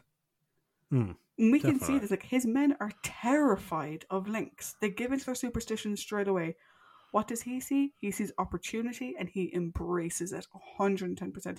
He doesn't bat an eye. Like Lynx starts asking for like high capacitor computers and whatever, and he's like, as opposed to saying like, what is this magic? He's just like, we don't have those. Yeah. He doesn't. It's concede the fact he doesn't have a clue what he's talking about. He's like, no, we don't have him. But I can give you a forger. Mm-hmm. I can give you a weaponsmith. I can give you those things, no problem. But like he sees an opportunity with Lynx of this guy needs help. I can help him, and he can help me. Great, fantastic. And in fairness, for the most part, he leaves Lynx alone to do his stuff. Yeah, he demands his presence every now and again, and demands results on what was promised to him. Because like we can see in some of the scenes that like Lynx has hypnotic control over some of Irongrand's men. Mm-hmm. The guys making the weapons. Yeah. Like they move the same way the scientists move. Mm-hmm. So like Irongrand has given up a lot to help him, and so he obviously demands, back what was promised. But their relationship is so interesting to watch. Like it's a friendship. It's an attempt at a master-servant dynamic from Irongrand's perspective. Yeah. But there's also this underlying current of mistrust that comes across in the fact that he calls him Toadface, that he calls him like all those kind of names. And he's constantly threatening him because he's like, I'll keep him around so long as it serves me. As soon as it doesn't, though. Yeah, because the word friendship there, that's kind of a very loose thing. Because I agree like that from Irongrand's perspective, it's master and servant. From Lynx's perspective, it's like it's master and dog. It's like an ant colony almost. Like, I'll introduce something here and just see exactly what they do. But I think when Lynx I never thought when I first saw you that I'd come to love you like a brother. Yeah, but that seems weird to say to someone who you also threaten to kill every 5 minutes. Yeah. But if you think in the context of Irongrand's band of misfit toys, of Blood Axe or whatever, there's a brotherhood there among them. But he'd cut any one of them if they tried to supersede him or if they tried to undermine him. And he treats Lynx in the same way. So when he says that he sees Lynx as a brother and that they have this great friendship, it's the same type of friendship he has with Blood Axe. You're my friend, as long as you're fucking useful to me. Try and get above your station, though, and I'm going to fuck you up. Yeah. How did you get the name Blood Axe? Well, I killed people with my axe and it's all bloody. How did you get the name Short Spear? Please don't ask that question.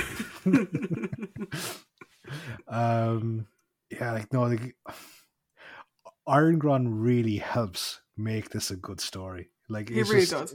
And also, the guy who plays him is fantastic. He really, really is. But he's amazing. I would have loved to have seen this story of Brian Blessed because Irongrand is a character that was written for Brian Blessed's voice. He really is. He really, really is.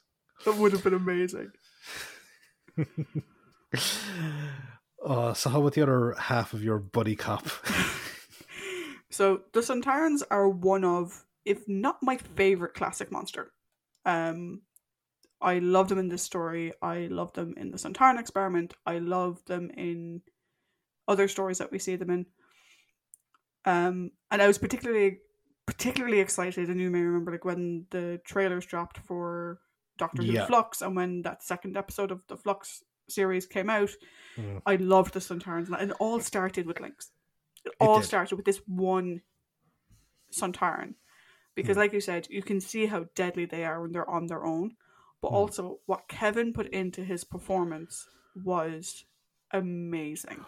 Oh, absolutely, much in the same way as the guy that played Islir in Curse of Peladon, who had previously played other characters. A recurring villain, I think, is helped by the performance of the actor that gives it.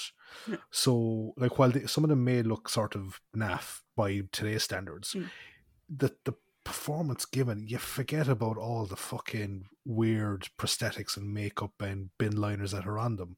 You're just drawn to the actor because they make it look like a credible fucking threat.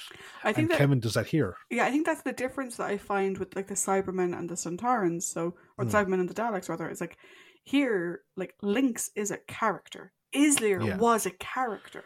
I'm not a big fan of the Ice Warriors, but I was a fan of Lynx. Or as a fan of Islir, rather. I think the only reason why the Ice Warriors aren't higher in my list of,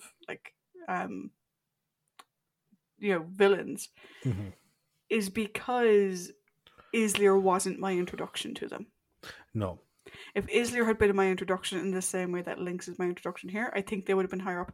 Similarly with the Silurians. Yes. I think I had seen the New Who Silurians before I watched the Silurian story. Let me think back to my memory of stuff. Very possibly. Or it would have been around the same time. It would have been around the same time, I think. And I think the New Who Silurians kind of put me off. But if we think back to the Silurians, I don't remember any of their names, which is a problem. Because then they become the Silurians, like the Daleks and the Cybermen. But they didn't have names, as far as I remember. No, none of the Silurians. We gave them monikers. Yeah. But like the leader Silurian was fantastic in that story, do you know? The young one and the scientist. The young one and the scientist. Yeah, but I think with villains like the Daleks and the Cybermen, because of, and this is the irony of the Sontarans, who are a clone race. Yeah. With the Daleks and the Cybermen, one is the same as another is the same as another. For the most part. The casing is a different colour. I don't fucking care. I never pay attention to the colour anyway.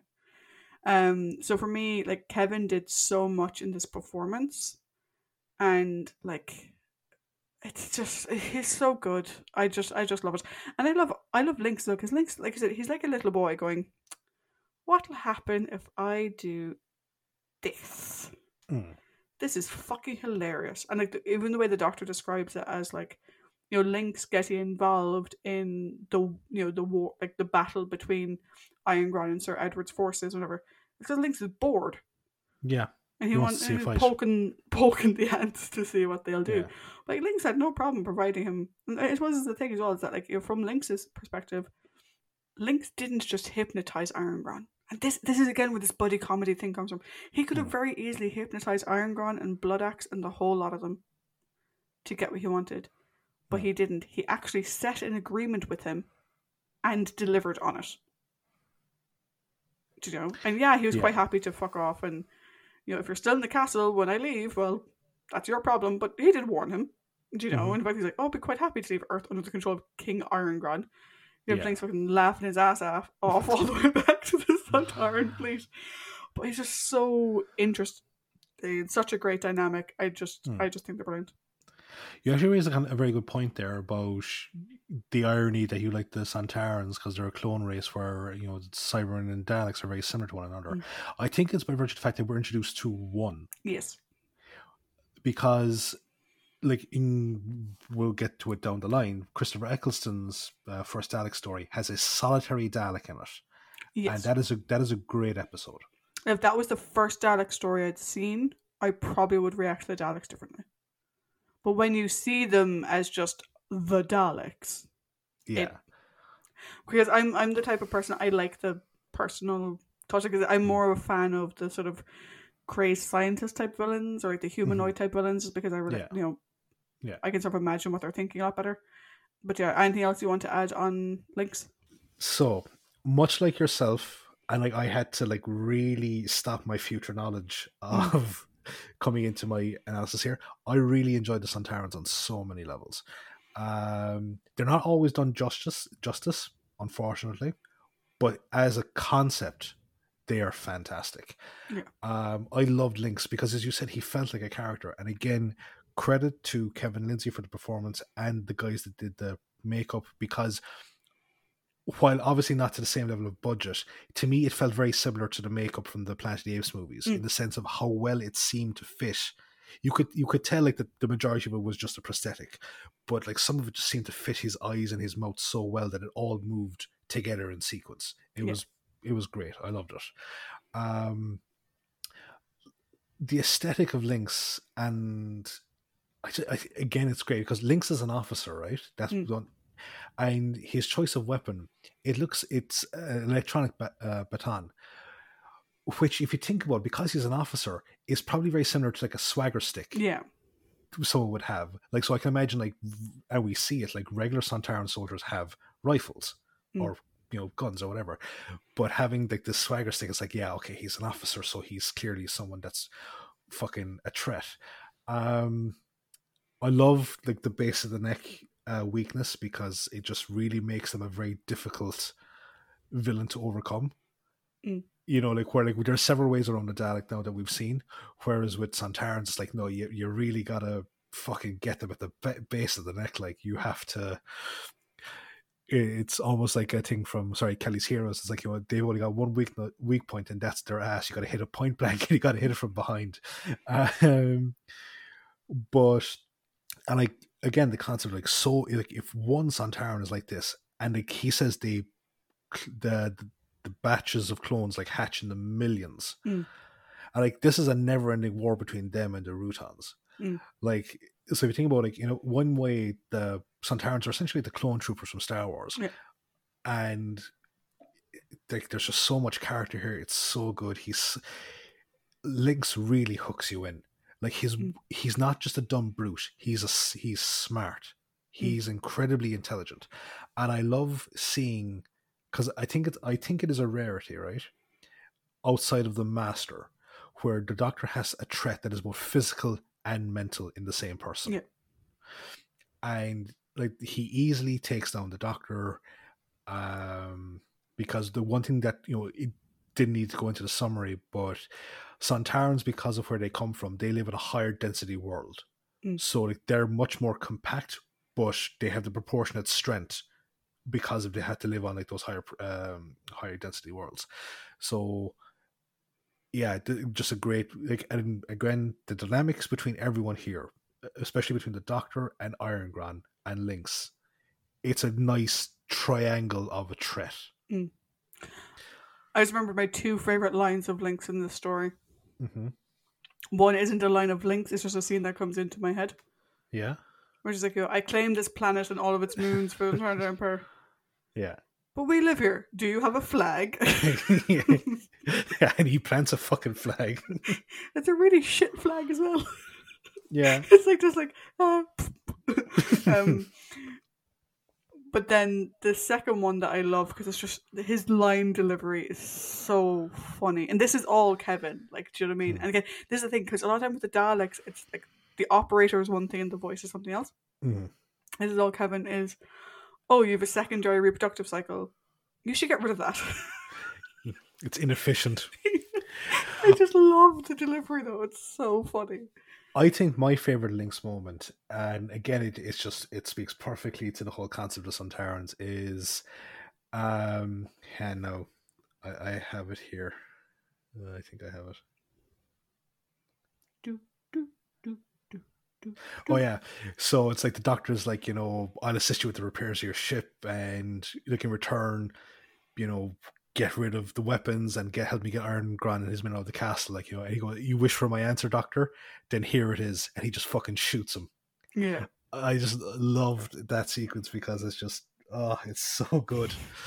It's brutally ruthless, but it fits a character like Link so well.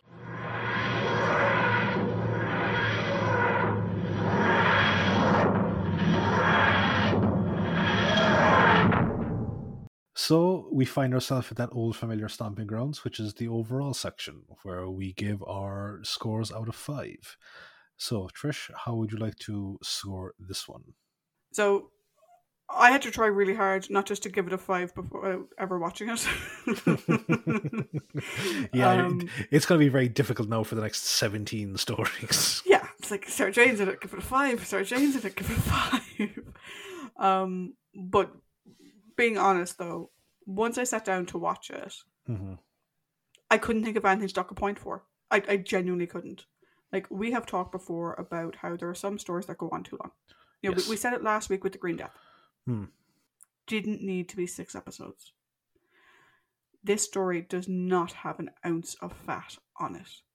It has great pacing. We get, like, if you think about it, we get a new companion introduction, a new villain introduction, and a fantastic story on top of that, all in 4 episodes. Just 4. You know, and not a single scene is wasted. Everything pushes the plot. Everything develops the characters. You're never looking around going, okay, we're having another drive here, talk to this, drive Mm. back there, talk to that. Yeah, there are talking scenes, but they're always interesting. Mm-hmm.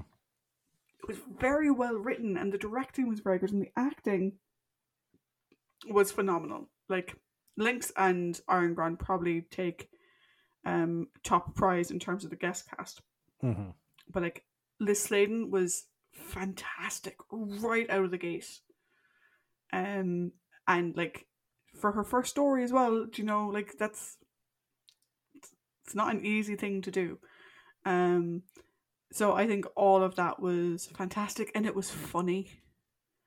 Do you know, I was laughing my ass off at several moments of it, which is great. Like, I genuinely cannot think of a single thing to dock a point for. So, surprising, probably nobody. It's getting a 5 for me. How about you? Cool. So, as anyone that's stuck with us since we did The Crusade, you'll know that I'm a sucker for anything set in the medieval period. And if you introduce a sci-fi element to that, I'm yours completely. So that added with great all-round performances, a contender for best supporting cast that we've had in the entire, what are we at, 70 stories that we've gone through now. Great new interesting villain, great story-based villain as well, outside of Iron Gran, outside of Lynx in Iron Gran. Great new companion, the Doctor in top form as always. Yeah, like, this is an instant classic. It's a 5 out of 5 for me. I completely agree with you that there's not a single moment wasted in this. It's so much fun to watch the entire time. It's got action, it's got humor, it's got really, really good dialogue and great character interactions. And yeah, it's a 5 out of 5. I could just like talk about this for hours. Which, as we said before, we have done many times over. Now, since I found out that you gave it a 5, I've been going back through the scores, and I think this is the first time we've had back-to-back season openers that have received a 5 from us. Mm. And also, I think it's the first time a new companion has been introduced and they have received a 5 on their very first story. Yeah, I thought Spearhead had gotten a 5, but it hadn't. It was very close, though. It was incredibly close. But we gave, it was Silurians was a 5. Mm. But yeah, I think, watch time where it's so good. And to be honest, like, we've spoken before about how, like, Bob Holmes's stories that he's written in the past, how some of them, Spearhead, fantastic. Mm-hmm. Terror of the Autons. Yeah. Carnival of Monsters. I kind of liked it. You didn't. There was mixed opinions on that. Yeah, mixed opinions. I have mixed This feelings is the about Bob Holmes that we know and love. This story. We fucking slugged through the fucking space pirates to get here. Yeah, and like this, I think this story more than anything else sort of shows why he became script editor. Do you know, like he's the one who's going to take over from Terrence when Terrence Dix leaves, and this story, or like, I can see everything in there that would make a great script editor. Including taking a story in a time period that you fucking hate and making it great anyway. That's the thing, like, if you can do that with something that you do not like, I think it's fantastic, because I just feel like he grasps the concept of what Who was meant to be. I think he just grasps what it's meant to be. Yeah. And so we come to the end of our first discussion of season 11 and our first Sarah Jane Smith story. Join us next week when we see if the Doctor is able to get Sarah home in Invasion of the Dinosaurs. Spoilers. I was like, for fuck's sake. I wonder what the villain is going to be next time around. Invasion of the very specific man in the suit. Okay, cool, thanks very much. It's the man in the suit. The man in the suit is the bad guy. Yes, exactly. Until next week, guys. Bye. Bye.